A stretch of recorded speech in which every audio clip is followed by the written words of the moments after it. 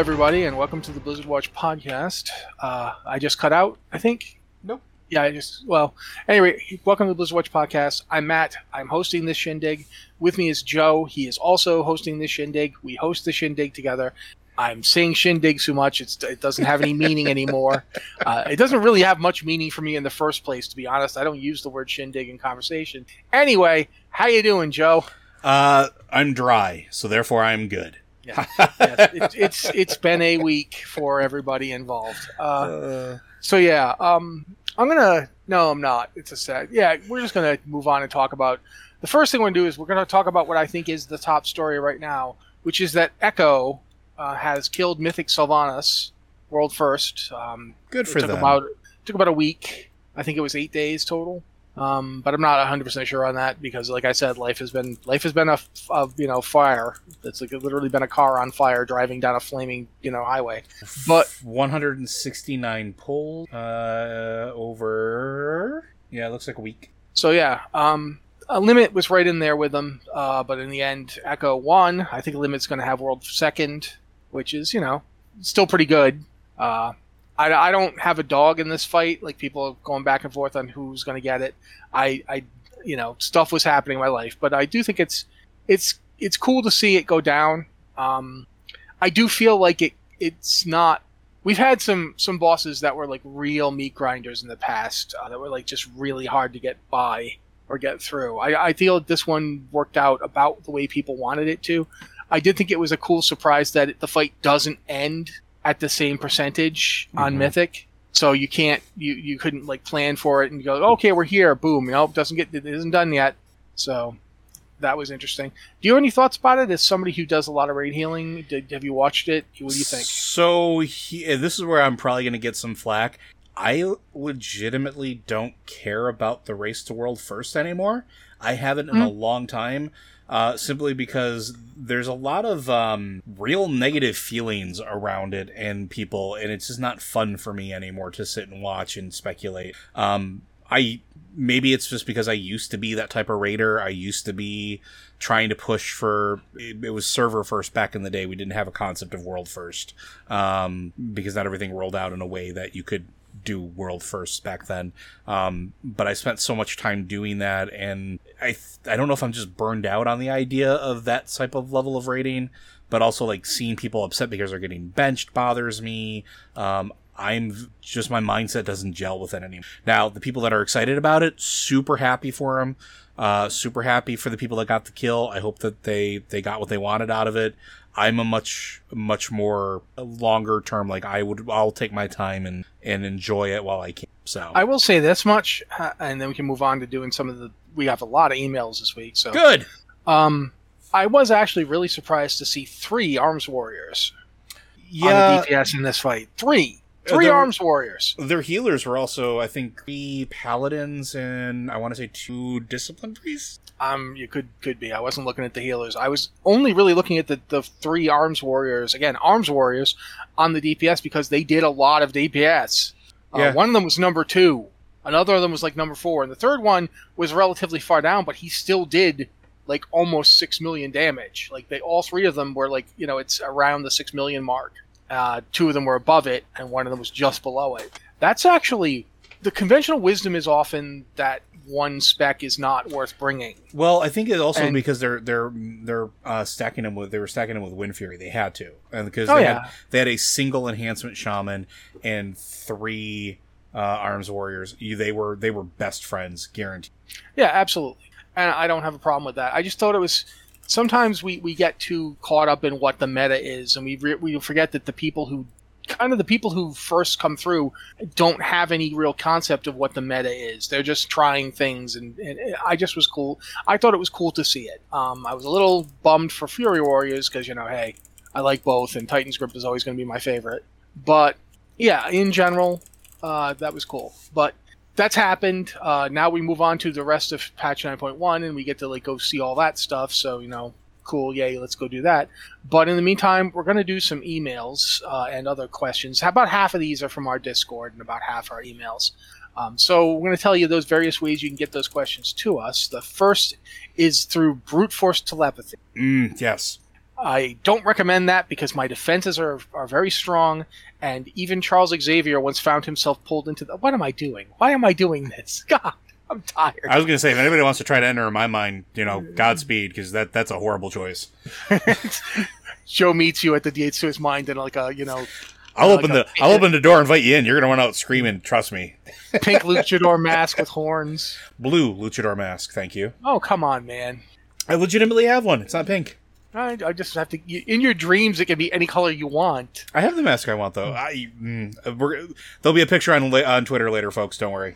Honestly, if I'm going to wear a luchador mask again, it's definitely going to be pink. That's just... I wrestled in high school, and we did some weird stuff. Anyway, first thing you can do is you can send an email to podcast@blizzardwatch.com with the subject line podcast or Blizzard Watch, so we know it's for this show. Or you can do that thing where you ask us questions for both shows, or say for either podcast, and then perhaps Joe and I will be breaking out those luchador masks in a daring high ring battle royale, which will show Joe like jumping off of the top rope and hitting me with a knee or something. Canadian Destroyer, 100%. It's my finisher. Because he needs to destroy a Canadian. So yeah, it's. But if you don't want to send us an email, possibly because you don't want to create some kind of wrestling match, which I would totally win, by the way. I mean, if we want to start cutting wrestling promos, Matt, we can start doing this. Joe! I know you think you're going to win this match, but I don't care how Spider-Man you are. I'm going to pull you down from the... See, this is why I can't be involved in this. Anyway, you can go to our Discord and go to the Patreon Q and Podcast Questions channel if you're a patron, and you can ask questions there, and we will go there and go like, yay, questions. Or if you're not a patron, you can still go to the Q Questions channel, and we do look there as well. There wasn't anything this week from that channel, so it might be a good way to get a question, and you could sneak it into the Q Questions channel. I'll be like, hey, there's a question there for once. But at any rate, that's how you do it. Joe is going to possibly, cut a promo on me later, but right now, he's going to read the emails to you, so... go ahead, Joe. Absolutely, and that's true. I control the editing. I can do whatever I want. Anyway, our first question comes from 6K. Question for the podcast. Last week, you were discussing how we should maybe get rid of fear effects. In previous podcasts, you mentioned how racial should be tossed. Now I ask you this. Should weapon requirements by class also be removed? I mean, shouldn't everyone be able to wield their own Ashkandi? Yes. Yes. We talked about this a lot, I think. If you want to have a wizard with a big two-handed sword, I have no problem with this. I honestly... You'd also have to toss like the strength versus intelligence versus agility weapon thing. You'd have to just make it like they'd have a stock attack power thing that counted both its attack power and spell power, but I would not have a problem with that. Yeah, and honestly, like, I think it would just make for much more interesting gameplay and honestly probably easier itemization for folks as well. And that might be part of the reason why they don't do it. I don't know. Again, I'm not part of the development team, so I don't have any extra insight into it. But I think like something like that would also make things like the whole loot system that they have in place a little more bearable. Yeah. For one thing, one of the things I've seen as an example is there's warglaives that can drop from certain bosses because we have demon hunters and they have to have weapons. So warglaives exist on the loot roll. Nobody but demon hunters can use warglaives. I thought, yeah, no, you're right. They're the only one that can. Yeah. Meanwhile, if it's an agility dagger, I mean, there are various people who can use it, but it's not good for enhancement shaman. They're much more itemized towards bigger, slower weapons, like maces. Not anymore. And so forth. Nope. Oh, do they actually like agi daggers? They like agi. Still too fast. They like agi. I know they like agi, but they don't like the agi dagger because of the speed. But then again, weapon speed might not even really matter. Weapon speed doesn't matter anymore. Everything's been normalized. So you've got daggers that are used by a few classes. You've got axes. I actually like that they gave rogues axes a few years back because it felt like why shouldn't. There's already enough stuff in the game that's pretty restrictive that I don't see a benefit to making it so, only this class can use this weapon. I can see if you want to keep certain things, like if they wanted to keep stats on the weapon, so like, sure, your wizard, your mage can use a Ashkandi, but it's got strength on it or whatever. I think actually Ashkandi has attack power, not strength. Attack power. Yeah, so... You can use Ashkandi, but it's not going to really do what you want as a mage. That's fine if that's what you want to do. It would just mean, for one thing, it would just mean that you could transmog more stuff. Mm-hmm. Like, imagine, you could transmog and you could use Ashkandi as a staff. Why the heck not? It's practically a boat paddle. It's not really a sword. I mean, if you looked at that thing... Yeah, no, you're right. You're absolutely right. So I would totally be okay with it. I would be okay with, like, shamans running around using swords. I totally have no problem with it. I could see, like, you can make an argument that it doesn't work for, like, an orcish shaman, because orcs apparently have a real problem with swords. Looking at you, Thrall. But why would a Draenei not have problems with swords? Or a dwarf. Yeah, a dwarf. A dwarf, again, I can kind of see them focusing more on axes and maces, but I feel like a dwarf wouldn't turn their nose up at a sword if it showed up. Valpera, goblin, like... Yeah. Valpera, I could see legitimately, if they were to put scimitars in the game, which I think they do have a scimitar model... There are a couple that look scimitar, yeah. 110% would transmog into that on my Valpera. 100%. But, like, I just think it's an antiquated idea at this point that unless it has a specific purpose for the speed at which gear gets distributed to players, I personally think they should get rid of it. I think that everybody should be able to wield whatever the heck they want. And I think with the personal loot the way it is, that's harder to justify. That idea that, because it's not like I'm in competition with anybody for this piece of gear. I'll either get it or I don't. It's the boss will drop it specifically for me, or they won't drop it for me. I can't coin roll stuff anymore, so that's not an issue. Can't trade it if I get an axe that, isn't good for me, but is for somebody else. If that's axe is the highest high level, that restriction's still there, so that still covers that. So there really isn't much reason to, like, restrict weapons.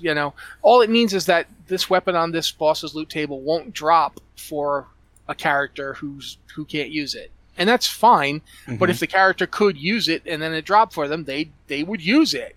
If a great big two-handed sword dropped that would give a mage just as much power as a staff would, if it does the same stuff for the mage, then they would be happy to have it. They wouldn't care that it was a sword. Maybe a few would, but then again, if they could equip it, then they could transmog it to a staff if they really didn't want to have the sword model. Mm-hmm. And I do think my answer to should weapon requirements by classes also be removed? My answer is yes. I'm firmly in that camp as well. Yeah. But thank you very much for that 6K. And if anybody from Blizzard is listening, you know what you need to do now. Our next one. Completely ignore us. Of course. Greetings. I am a long-time listener, but this is my first time writing to you. I have a warrior question for Rossi. Well, I'll just set this one out then. As someone who just started raiding, I used LFR for Sardonathrius the other day as a Fury Warrior. Well, they lost the tank when I arrived and asked if any plate wearer were tank, so I volunteered. Luckily, I picked up a decent sword and board through leveling. I warned them all I was not a tank, nor geared for it. I gave it my best, but we wiped at 20% and I died twice myself. Everyone in the raid gave me praise for attempting to tank, being undergeared, and not a tank. Luckily, some proper geared tanks came in after we wiped, so we were able to take them down in 2 more shots. Rossi, as a warrior, should I start to learn to tank more in case this should come up again?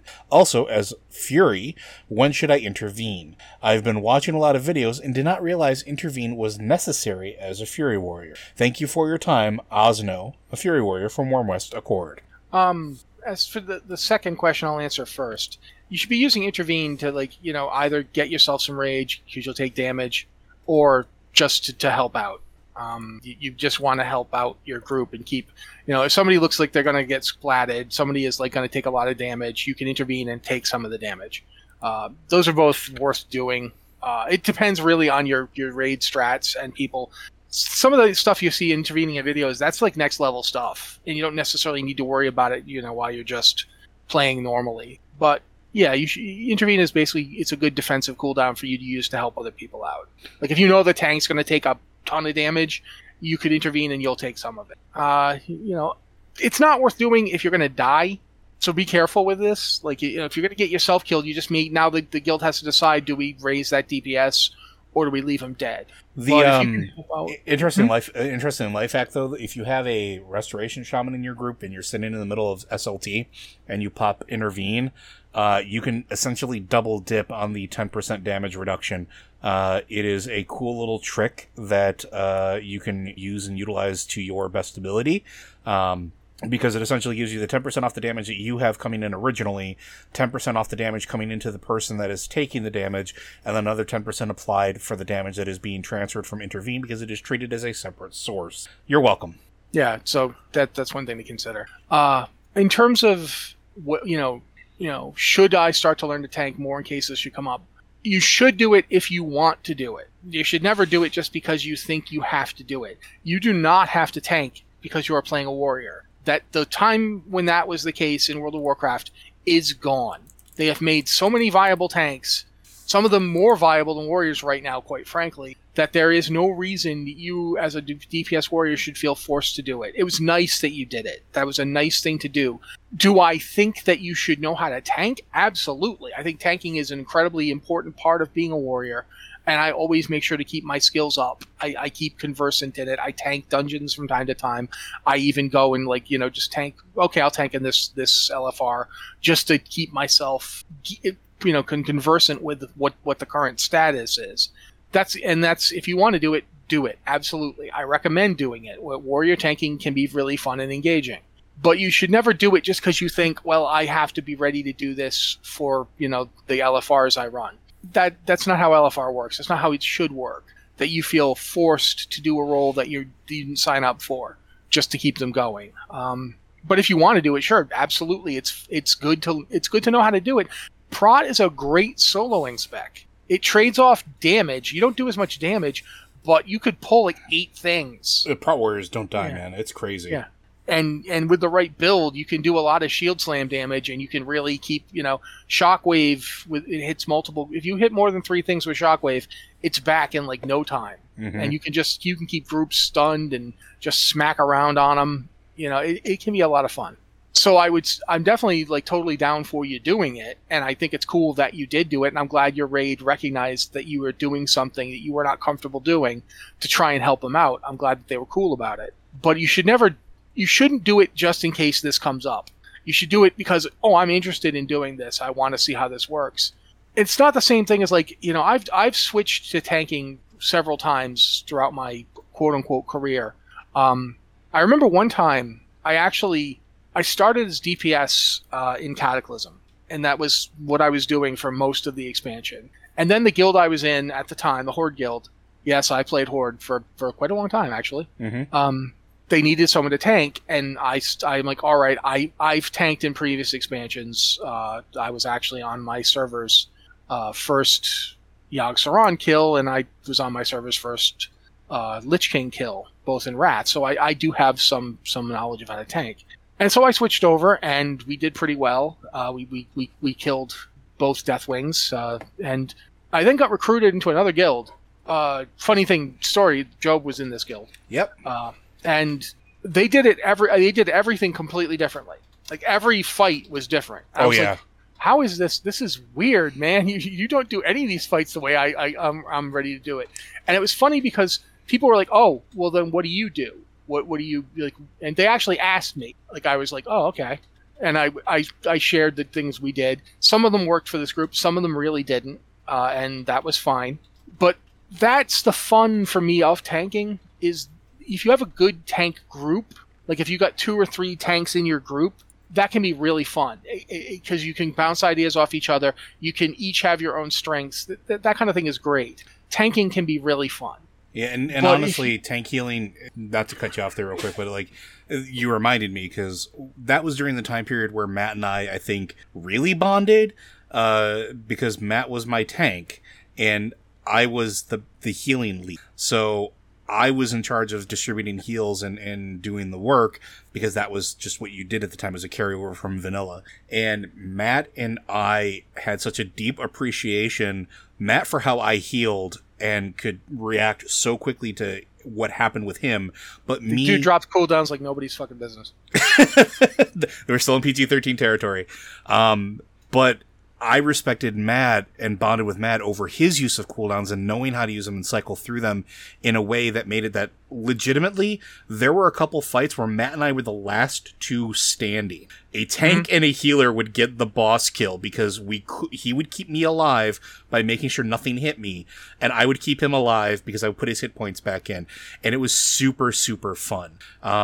Spine of Deathwing is always going to be that fight. Like that was the one. We got the kill. We were the first kill we had in that guild was Matt and I doing the last like 5% or something like that. Yeah, it was crazy. I don't think the guild knew how that fight worked for tanking. Nope. I don't think you guys had really had a chance to really do it. Nope. So yeah, that was a fun hopscotch of a fight. And Joe was at a disadvantage because he was healing on a shaman. That's a fight that everybody told you needed a priest for. Yep, that was the point where shaman were the weakest. Yeah, and so it was actually really funny. But my point is, unless it's fun, unless it's fun for you, unless you like to tank, and you'll only find out by doing. So that's go out and give it a few shots to try again. If you like it, then by all means, it's like healing on a class or whatever. If it's fun for you, if you like it, do it because there's lots of benefits to doing it besides just the fact that you'll get groups easier. But if you're not liking it, don't do it. Mm-hmm. Absolutely don't do it because you'll just be unhappy. Everybody else will just be unhappy and you'll get the group that isn't nice about it. And that'll just make everybody feel worse. So yeah, my suggestion to you is do it if you like doing it. Do it if it's enjoyable to you. That would be basically it. And yeah, absolutely make friends with your healers. Like, holy cow. I don't get, like, there are tanks who don't ever think about the healers. They don't worry about healer mana. They don't protect them. And I don't understand this. This is like everything about how I learned how to tank is about you keep the healers alive. I don't care how many DPS you have to let die. You keep the healers alive. That's just beaten into me by years of playing this game. And so the idea of a tank who just runs ahead and doesn't pay attention to the healer, it's like, my heart. It just it does not work for me. Yeah, and I will say, just not to be leered or anything, because it's a good topic. It's a good question, and Matt really got the heart of it. It's try it, and if you like it, then yes. If you don't like it, don't do it. Don't feel pressured into it. And there's no fast and loose rule for it. Like, I really like tanking on my warrior, mostly due to Matt, and him walking me through it and teaching me the funner things that I can do. Some of the real dumb things that I love to do on my warrior are because Matt showed me, hey, this is fun. You should hit these buttons and do this instead.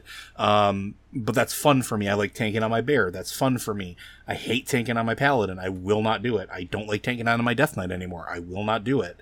But it's just, and you shouldn't do it. Yeah. it's try it. Try it. And if you like it, continue on. And if you don't feel pressured to do it. Absolutely. All right. Our next one. Hi, folks. Not as rantish as last week, so here goes. And this is from Easy Target, who's much calmer this week, so I appreciate that, Easy. I see you. I feel you. Two particular questions. We'll start with the first one. Lore. What is the story of Blackthorn? I did not even know it was a game until 2013, which, by the way, you can play on the Blizzard Arcade Pack, which is on Battle.net right now. Okay, I'm gonna let's just go through this really fast. Yeah. Okay, you play a guy whose name is actually John Blackthorn. I don't remember his Kyle. full name. Kyle Blackthorn. Thank you. And it turns out that you're actually from another world. That you got sent to Earth as a child, and you grew up as a Special Forces soldier. And you look a lot like a Jim Lee character because Jim Lee drew the art for the original game. And you have to go back to the weird world you're from and fight the strange wizard who's stolen the magic gem that was supposed to help create peace in this world. It's not a tremendously deep game lore-wise. It's basically just an excuse for you to be doing a Nintendo-esque side-scrolling shooter from that era. And it's a good game. It actually has a lot of fun to play, but it's very much of a piece of that kind of game where the plot is barely even there. It's just there as scaffolding to hold levels of shooting. That's it. This is before games. I think it predates Doom. I'm not the original Doom. I think, but 94. I want to say for Blackthorn. So yeah, so Doom had been out for a bit. Yeah, but it is not a complex game. The story is not particularly. I want to know your lore about it, and even now I'm having a trouble remembering. And I've played this game. It's just, it's not true. You win, you beat the guy who killed your dad, and you become king of this weird world of, I want to say Skovos, but I don't even remember Tool. The name. Tool. Z. Tuul. Tool. Yeah, Tool. So basically Maynard should just come out and say, It was very much a game of that time too. It was very much, you could tell it was a game that was designed by people who were into metal, into sort of that heavy metal style of art.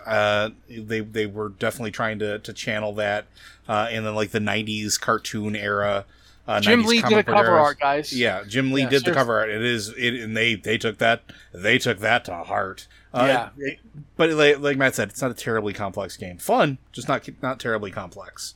The second question that Easy Target asks us is a mechanical one, which is, when will they access Legion Time? 2 X-Packs after seems to have been the rule. I think we're going to be a little bit later than expected on that, and if anything, because we are 2 through, really, and I think maybe towards the end of this expansion we might hear tale of it, but this is another one where I think COVID has kind of put that on a back burner, right? It's not as important as some of the other content.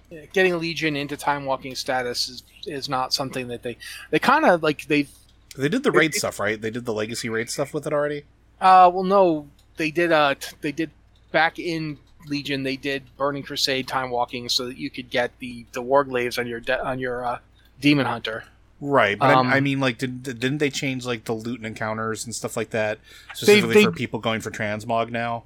They made Legion stuff. Yeah, they put Legion stuff on the gear thing for. It wouldn't have been up yet. They put it on the rotation in Battle for Azeroth at the end of Battle for Azeroth, so you could go farm Legion stuff and get gear that otherwise it wouldn't have been dropping as freely. That you basically Battle for Azeroth would have stopped at Warlords, and just now we would have been getting Legion for transmog hunting, where you can go back and everything possibly can drop, and there's no restrictions. They put that in early, back in the end of Battle for Azeroth, before any of the stuff with COVID was happening. They just did it because they knew it's going to be a while before this comes out, and then it was even more of a while before this came out, and yeah. So I don't think they're going to... I would be surprised if it comes out before 9.2. In fact, I would not expect it till closer to the 9.3. It might be a 0.25 type thing. Like during a 0.5 patch, they might put it in. I mean, I'm sure they're working on it. Yeah. But I doubt it is their focus. There's a lot of stuff that needs to get done right now. Like, we just dropped 9.1. Yeah. And, I would say... if I had to hazard the earliest, maybe 9.2.5, maybe. It's going to be towards the tail end, I think, if it's going to pop off at all. I think we'll see it, and I think we'll see it before the end of this expansion, but it'll be closer to the end. Hopefully that answers your target, or your question, Easy Target. We're going to move on to our next one, which is from Adele, from Argent Dawn. Dear... Before you do, Adele, I have to say, I kept thinking Adele... The singer. The singer. So I was reading your email to myself, but I was reading it to me in hello from the other side. I was going to ask if Adele set fire to the rain. Yeah, it was very much like that. So I don't know why I felt the need to bother you with that, but here we are. But dear podcasters, I'm a bit sad. People tend to forget that I exist. Well, obviously not me as much, but my character spec. I am talking about feral druids. All proper DPS druids default as balance. My raid leader, a very nice person and a good leader, almost always forgets that I'm melee and can do interrupts. Oh well.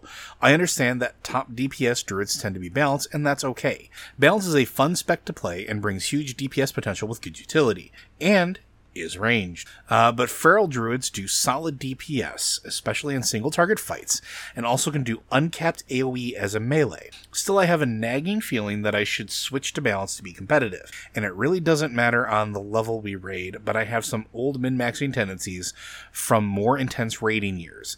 I have an actual question here, just needed to get that all out of my mind first.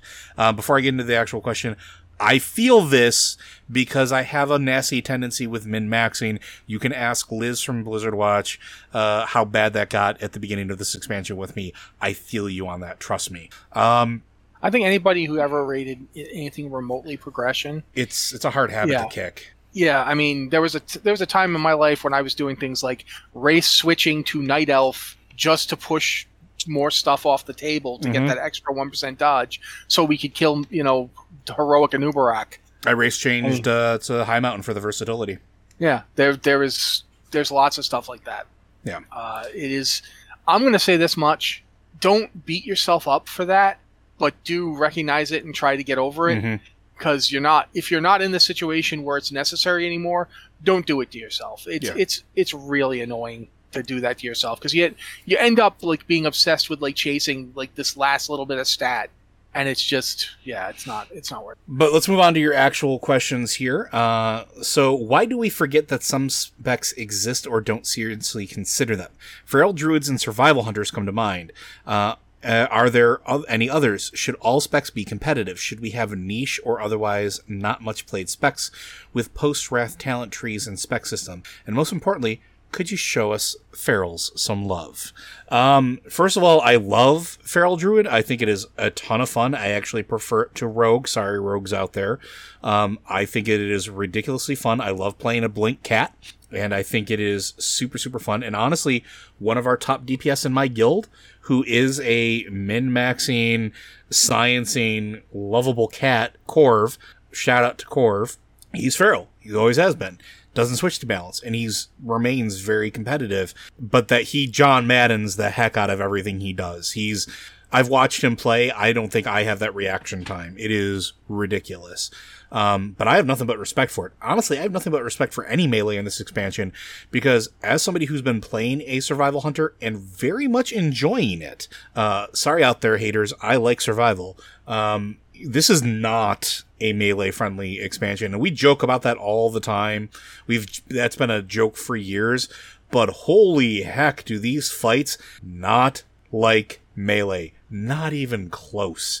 I didn't realize that, because my DPS spec on my Shaman has been elemental for a while, but that's also another spec that doesn't get a whole lot of love. If you look at, we talked about the Race of the World First stuff at the beginning of the show, they didn't have an elemental Shaman. They had an enhancement Shaman, because the enhancement Shaman had competitive DPS and gave a boost to everybody else around them. Elemental Shaman really don't. And that's a spec that could probably use some love. It's still a ton of fun to play. I mean, you're throwing lightning and fire at things. How can you not have fun with it? But I think we forget about specs when they aren't talked about very frequently. Case in point, rogues, and I'll kick this out there. I don't think my guild has had a steady rogue in, I want to say, since Throne of Thunder. So it's been a hot minute. And it's one of those things where it's just out of sight, out of mind. You don't see a rogue in your group, you don't see a rogue in your guild, or somebody actively playing it. You forget that they exist sometimes. And then you see a rogue, or you get a rogue in a group, and all of a sudden, wait, yeah, that's right, those things exist. And it's just kind of an out of sight, out of mind thing, and it's different for everybody too, right? Like, there's a time where Prot Warriors were ghosts. There's a time where Resto Shaman were ghosts, and it sort of just runs through it. I don't think it's a malicious thing. It's just you don't tend to think about it if you don't deal with it rather frequently. And also it tends to be a volumetric thing as well.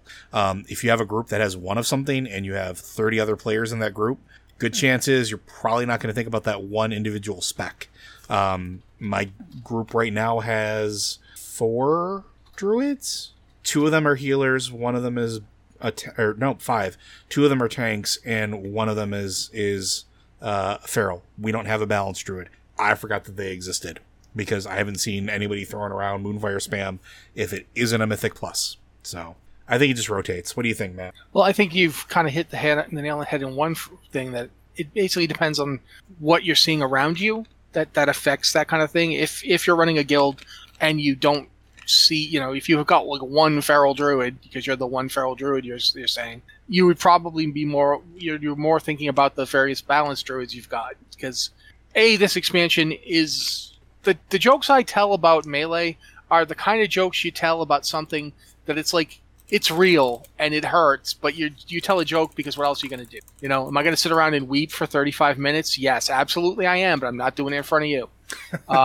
So that's one possibility. It is really, certain specs don't do well because of things that make them what they are, because of expectations people have. Like, if the groups don't, one of the problems we talked about meta thinking before, and one of the things about meta thinking is it is based on people who push content to its absolute limit, and it's fine and all. Like, you see people like right now, the tank of love in Mythic Plus is a demon hunter, because demon hunters are absolutely the most kiteable tank out there. Yeah, too much movement.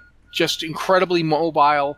They can do a ton of threat in bursts to get stuff stuck to them and then run off and jump away and do the whole, they are extremely mobile and extremely good at sticking things to themselves, and then so they can just go off and engage more. This makes them, very, very sought after tanks. They also have the good ability to mitigate magic damage and so forth and so on. They are very strong tanks. They are very good at kiting. That doesn't mean other tanks can't do them, but they can't quite, if you're trying to push this thing as hard as you can, a talented Demon Hunter tank is just straight up better for it than, say, a talented Death Knight or a talented Paladin. A warrior. Warriors are like the second best at everything all the time. They're always like the second best at anything. They're never the best. Like if you look at the various tanks, warriors haven't been the best at any particular thing, but they're always like, everyone else is like got one thing they're really great at and one thing they're terrible at. Warriors will usually be right behind them in everything. Like, number 2 in everything. They're very good general tanks. So a warrior could absolutely do this dungeon, but he's not going to do it quite as well as the Demon Hunter. And so the Demon Hunter wins out, and people just gravitate to it because it becomes the I don't want to say the zeitgeist, but I don't know what word to use. It becomes what people are told is the right thing to do, not necessarily what is the right thing to do for your particular group. This is what I refer to as meta inflation, right? Like, and this is a thing across all games. It's not just WoW, but any video game that exists that involves multiple people, even tabletop games. You'll hear people talk about the meta, and the meta is real or perceived. It is a ranking that winds up being passed down colloquially and through the community that sometimes worms its way in, like with Demon Hunters being the best at it, and sometimes causing that to be overlooked by others because that is the meta. People have learned that Demon Hunters can, double jump and zip away and do all this other stuff for kiting. Warriors can do some of that stuff too, man. Heroic Leap is a heck of a fun thing. But they don't do it nearly as well, so people tend to not remember that. And then they don't have the same hit point bucket that druids do, because druids are just sacks of hit points, right? But they have the same problem in 40k, they have the same problem in Age of Sigmar, they have the same problem in D&D sometimes as well, where people will tell you specific classes aren't good. They're perfectly fine.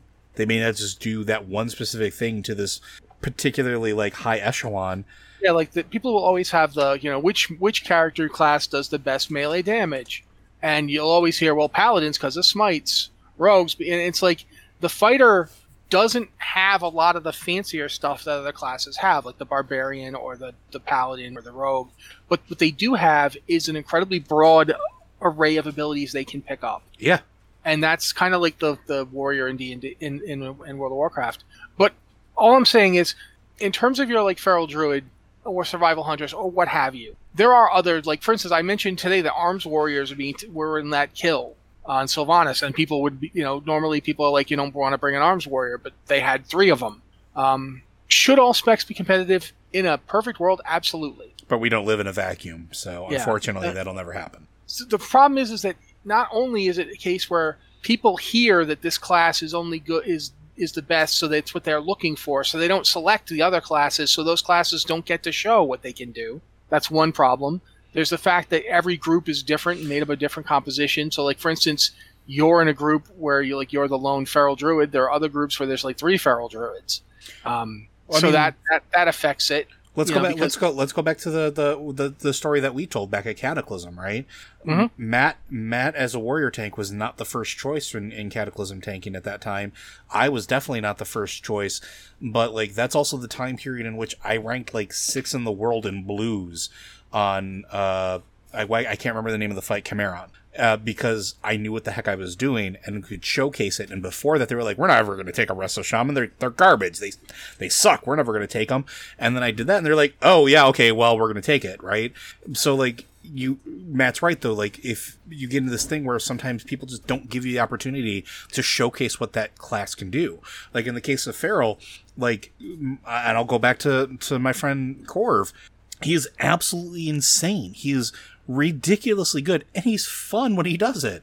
Like, he's joking and laughing and having a good time while he's doing it, so he's a joy to be around. Like, and he gets to showcase what that class can do when he's not sciencing and throwing himself through weird voids and holes in the floor, because that's what he does, because I'm pretty sure he's a cat in real life and just a trench coat.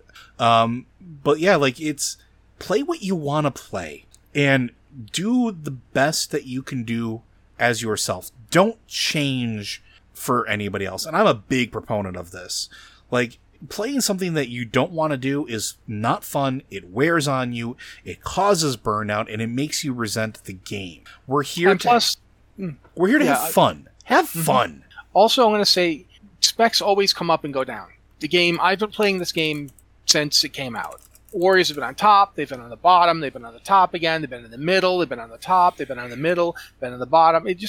Every class does this. Every class will have its moment. Every class will have its time to shine, and then every class will eventually get nerfed or get changed or have talents changed. If you like playing it, ultimately that's going to be the strongest through line for you. It's going to be the thing that keeps it. Should they all be competitive? Absolutely, they should all be competitive. Are we going to have niche and not much played specs? Yes, we're always going to have that because the game will change, rules will change, players will come and go. It's just the nature of the beast. I will say this much. Going back to talking about what we've been talking about, about specs and classes. One of the best DPS players I ever knew, and this is back in BC and into part of Wrath. This player originally played on a Hunter and mained a Hunter for a long time. They had a Shadow Priest ult. And when they came in on their Shadow Priest ult, at a time when Shadow Priests were really liked mostly for mana batteries. They were reviled otherwise, yeah. Yeah. He did incredible amounts of damage. Just insane amounts of damage. He outpaced our Warlocks. And they all admitted it. They're like, yeah, he's kicking our butts. Just did nuts amounts of damage. Then in Wrath, he decided he wasn't going to play the Shadow Priest ult anymore. He wanted to play something different. So he went Enhancement Shaman in Wrath of the Lich King and was our top DPS for half of Icecrown Citadel. Top DPS. The number one DPS player. Nobody did more damage than him on half the fights. Now, there's reasons for that. There was some good AoE. There was reasons why an Enhancement Shaman could do a lot of damage on those fights. But nevertheless, it was that guy. Mm-hmm. It was that person who really brought that level of DPS. It was that because he went in, he learned his class. He learned, okay, this is exactly what I have to do to exploit this class. A good player will be a good player. And if you enjoy what you're doing, you'll be a better player than if you're not enjoying. We already said this for the tanking thing, but I think it bears repeating. If you're liking being on Feral, just be Feral. Don't worry about it. Because unless you are in Limit or Echo, you don't really have to worry about that kind of thing. You're not trying to game the system to get as far as possible with the least amount of pulling. You know what I'm saying? You're just playing the game. Play the game at your own pace. Yeah, and I mean, and if being uber competitive is how you want to play it, that's one thing, but just have fun. It's a game. And I think that's, and I can go on a whole side tangent with this, but I think that's something people forget about way too often and way too quickly, is that at the end of the day, this is a game. We want to be having fun, and you should be having fun. If you're not having fun, that's a problem. So, and we talk about that a lot, but I think we can move on unless there's anything else you want to throw out there. No, I think we're good. All right. And shout out to all the feral druids out there. I see you. I appreciate you. I'll keep my chain heals and my healing right on you. Don't worry. This one comes from Matt Demon. Question for whoever. Looking through the loot drops for some rares and chests on Wowhead, and saw that one of the new research items was called a Core of an Unknown Titan. How could this have gotten there, and what could it mean? You can get multiples of these, and I was under the impression that Ouroboros-type attendants ran the place, not brokers. What could the implications mean, seeing as Titans aren't supposed to go to the Titanlands upon death? We don't know that it has anything to do with Titans being dead. We don't know what happens after a Titan gets up out of their shell. We don't know what happens to the planet. This could be what's left at the core of the planet. This could be something that just exists when a Titan is born. There could be any number of these things, and it could also just be randomly called a Titan core. If anything, and we'll probably talk about this on Lore Watch at some point, possibly this week, since we haven't recorded Lore Watch yet. They just released, or are in the process of releasing, a new book, The Grimoire of the Shadowlands. And in it is the concept of something that we've been saying for a very long time, is that you can't necessarily believe everything you read in Chronicle, despite the fact that it exists and is a point of truth to an extent. It's written from a particular point of view. And we've brought this up before. our point of view is generally from the Titans, because our knowledge is basically watered down and filtered through them, their creations, their children, and the stuff they left behind. So everything we think we know is sort of colored by a very specific viewpoint. The brokers, on the other hand, have a very different viewpoint, including how the cosmology works. So what we call a Titan core may not be a Titan core. It may not be that important at all. It could just be a thing. And also we know that brokers have been around Oribos all the time. They're practically squatting there. We know that they can travel between dimensions, and they will trade with anyone, just like ethereals. So it is not outside the realm of possibility that they come bearing something that says, hey, I've got this from leftover from a World Soul that hatched eons ago. What do you give me for it? And then it just winds up somewhere else because, again, the attendants, they might not ascribe the same value to that later on, or the same value at all to it, because to them, again, what they deal with in their world, what they deal with in their realm of existence, completely different than us, and their values completely skewed. I am looking at you, Steak a la mode. It's hard to determine what it actually means. It could mean literally nothing, and it could just be something in there. It could also be something specifically that they put in there to mess with us, because I know dang well they've done that before. I'm looking at you, Steve. So who knows? What do you think, Matt? I think, first off, we have to remember, too, that just as Chronicle is said to be written from the perspective of the Titans, not necessarily by the Titans, but by beings that are simpatico with the Titans. The Grimoire of the Shadowlands is written by beings like the brokers. It's written by beings that are, native to the Shadowlands and think the Shadowlands are more important. It's the whole unreliable narrator thing. You have to take that into account when you read these things, because this is not an encyclopedia written from like a neutral, out-of-game perspective. It is written with the in-game lore as part of its composition. It's the story that it tells is part of that. So, for all we know, the Grimoire of the Shadowlands is no more reliable or accurate than Chronicles have been. Mm-hmm. It's telling you a story of the Shadowlands, but it's telling you from the perspective of the beings that live in the Shadowlands. We do know that even Titans can be manipulated because they were by the Nathrazim. We now know the Nathrazim. If you've been playing 9.1, you now know the Nathrazim are directly related to Sires of Nathrius, just like people have been saying this whole time, ever since the unseen guests. Even before that, when people started saying that when they saw the model for Denathrius. Yeah, and the Gargoyle people. Yep, the Stoneborn, they look very similar as well. So yeah, there's been some revelations that change the way we look at how these forces and beings interact. We don't know yet the relationship between the Titans and the quote-unquote Pantheon of Death, the Eternal Ones. There does seem to be some sort of relationship between the Winter Queen and Elune. The Winter Queen keeps saying "my sister." She doesn't clarify what this means. She doesn't ever say "my sister Elune," who is like me, one of the Eternal Ones, and native of the Shadowlands. She just says "my sister" and doesn't go into any further details. But she's done it a couple times now.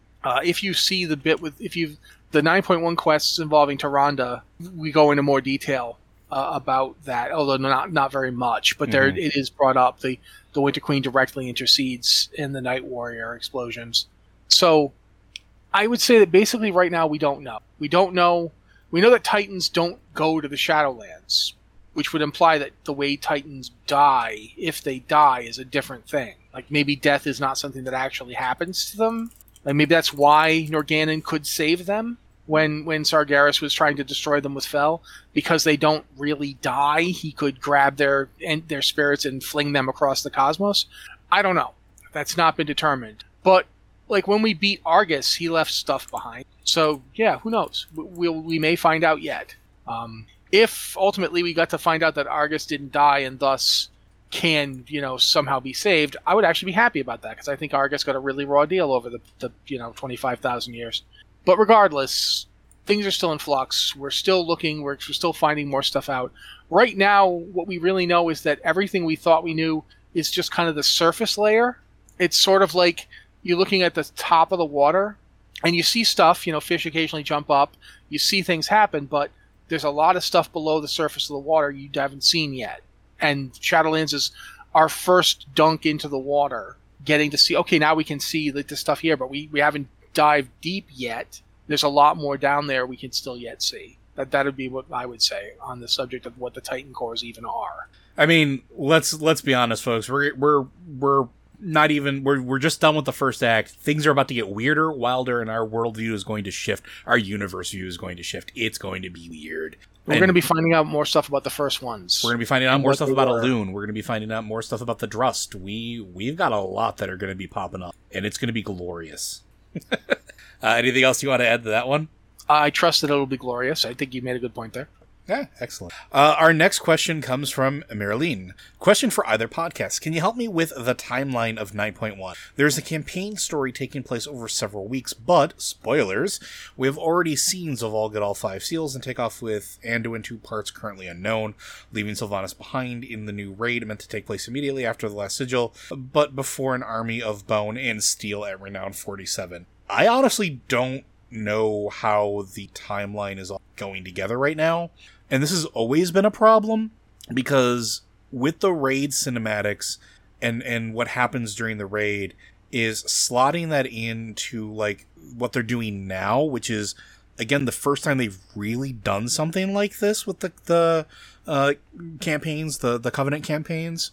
It is tricky because technically, like, I'll use the other side as an example. You know it exists, you go through it, you experience the story, but technically it doesn't exist for you until you get to a certain renown level, story-wise, in Ardenweald, where you are sent there. And there's really not a good place to put the raid that I know of in that timeline, unless, Matt, you can think of where it would really slot in. Yeah, I think this has been kind of a problem we've had in the past with other stuff, too. Like, for instance, with N'Zoth. The N'Zoth, obviously N'Zoth was being fought and even killed on raids before everybody had done all of the stuff in the world.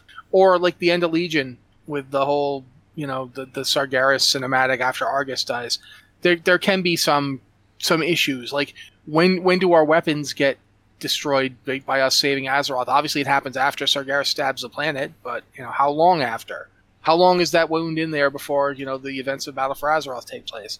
It can be a little tricky. I think for this one, I don't think the Sanctum of Domination is meant to take place immediately after the last sigil. I think there is some time. I think Sylvanas retreats back to the Sanctum and fortifies it because she knows they're coming for her, and there's some time for build up. Because remember that's the Sanctum was supposed to be like, Zovaal isn't there. When you go in there, he's not in the Sanctum. He's not in what is essentially Torghast. He's not there. He's off doing something else. And we never actually see what it was he was doing. We know that he's got a plan. We know he's getting the sigils. We know he gets the last sigil. Sorry if I'm spoiling things, but come on, guys. We're talking about this. So yeah, it is tricky. I think it is feasible that it actually takes place after an army of bone and of steel. But I can't say for sure. It's not easy for me to line that up. So for right now, that'll be what I say. I don't know if there's anything else really to add to that, so I apologize, but I know it's not a good answer, but it's the best we can give you right now. And our last question comes from Riptides.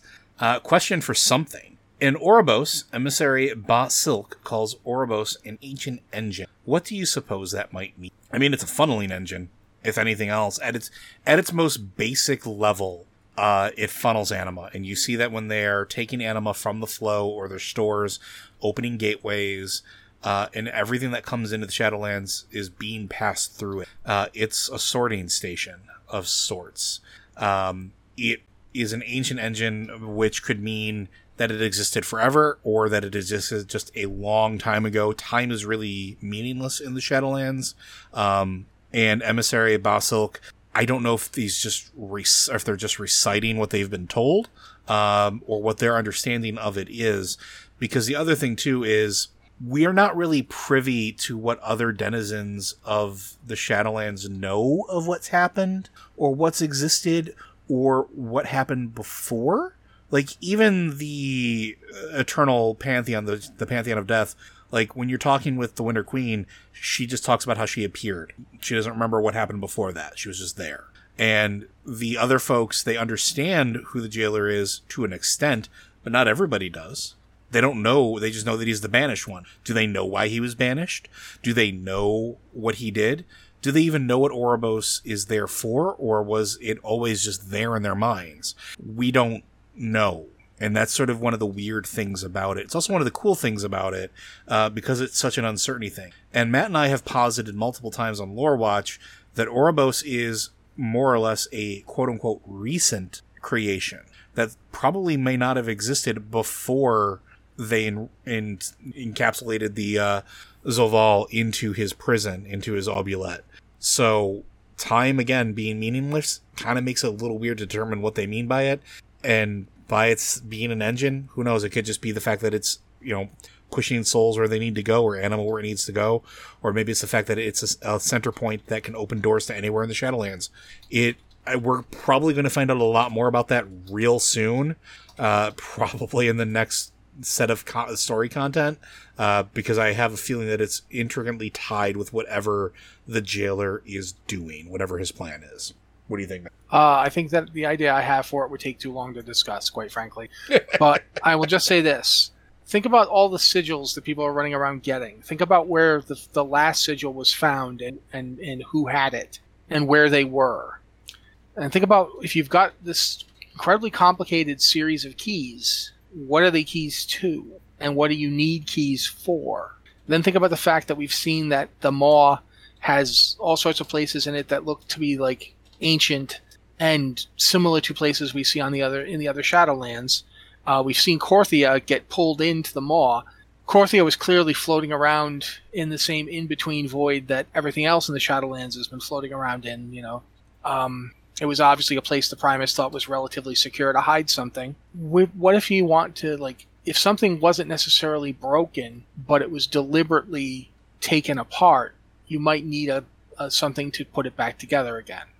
I will go that far, and that's all I'm going to say right now. We'll probably do a lore watch at some point where I can go into more detail. Yeah. But yeah. It's on the docket. But I think that's going to do it, and I think that took us right up to time. So good job, everybody. Thank you for all those questions. Blizzard Watch is made possible due to the generous contributions at patreon.com/BlizzardWatch. Your continued support means this podcast site and community is able to thrive and grow. Blizzard Watch supporters enjoy exclusive benefits like early access to the podcast, better chance at having your question answered on our podcast or the queue, and an ads-free site experience.